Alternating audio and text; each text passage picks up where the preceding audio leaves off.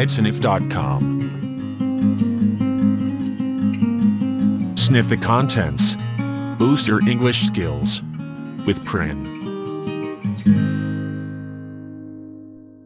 Welcome to another episode of the EdSniff podcast, where we'll be talking and sharing tips to help you improve your English skills.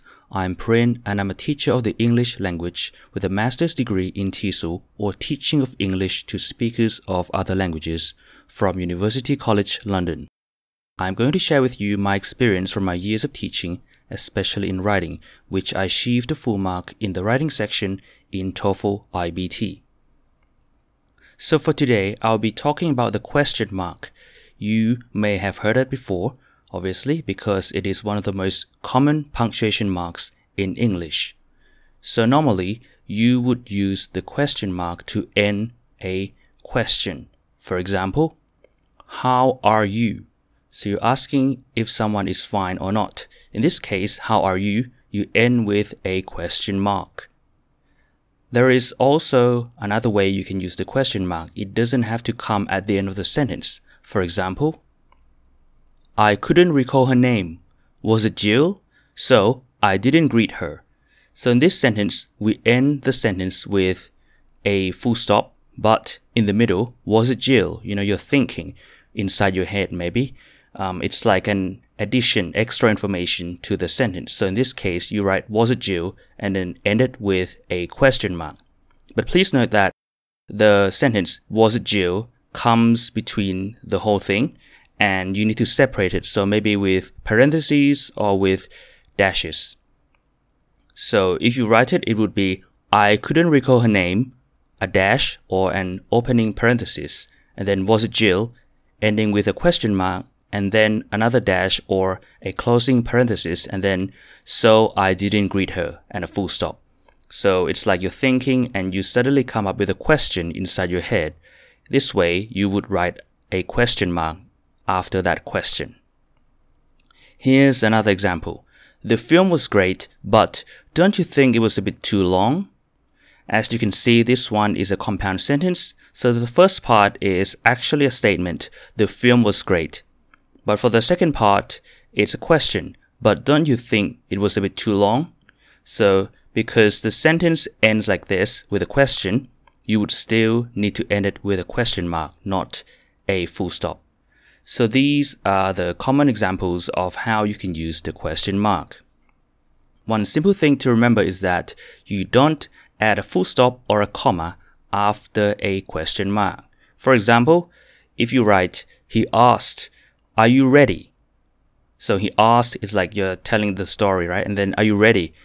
It comes in between quotation marks. So maybe it's something that person, he, asked. After the word ready, you end with a question mark because he was asking something, right? Now, after the question mark, you don't add a full stop. Or in another case, if you write, are you ready? He asked. Like when you're telling a story. So are you ready would be in between the quotation marks. And since it's a question, you would say, are you ready? With a question mark. Normally, when you write a sentence like this, after the quotation marks, you would have a comma. But in this case, you don't write a comma because you already have a question mark at the end of that question. Okay? So it becomes, are you ready? Question mark, and then the closing quotation mark, and then you can write, he asked, and finish it with a full stop. Now, there is an exception.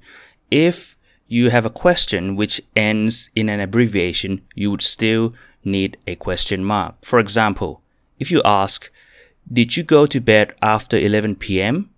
So PM is an abbreviation, P.M. After that, you would still need a question mark because it is a question, okay? So remember, if you have a question mark, you don't add another full stop, you don't add another comma.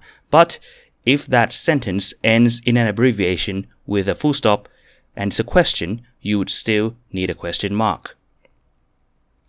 Also, when you use question marks with quotation marks, normally you would put that question mark inside between the quotation marks.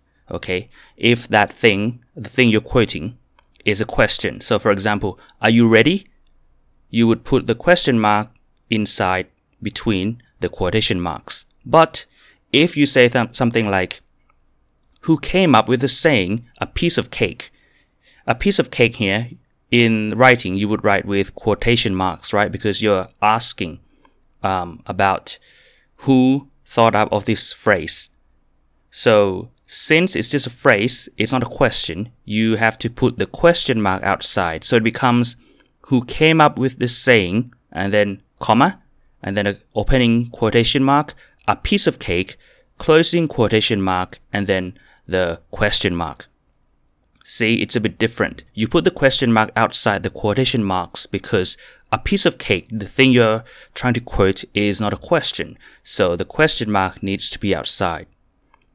Also, for indirect questions, you don't use a question mark. For example, this one is a direct question. They asked, can we assist you? So can we assist you is a direct question. You need a question mark at the end. But if it's an indirect question, it would be something like, they asked whether they could assist us.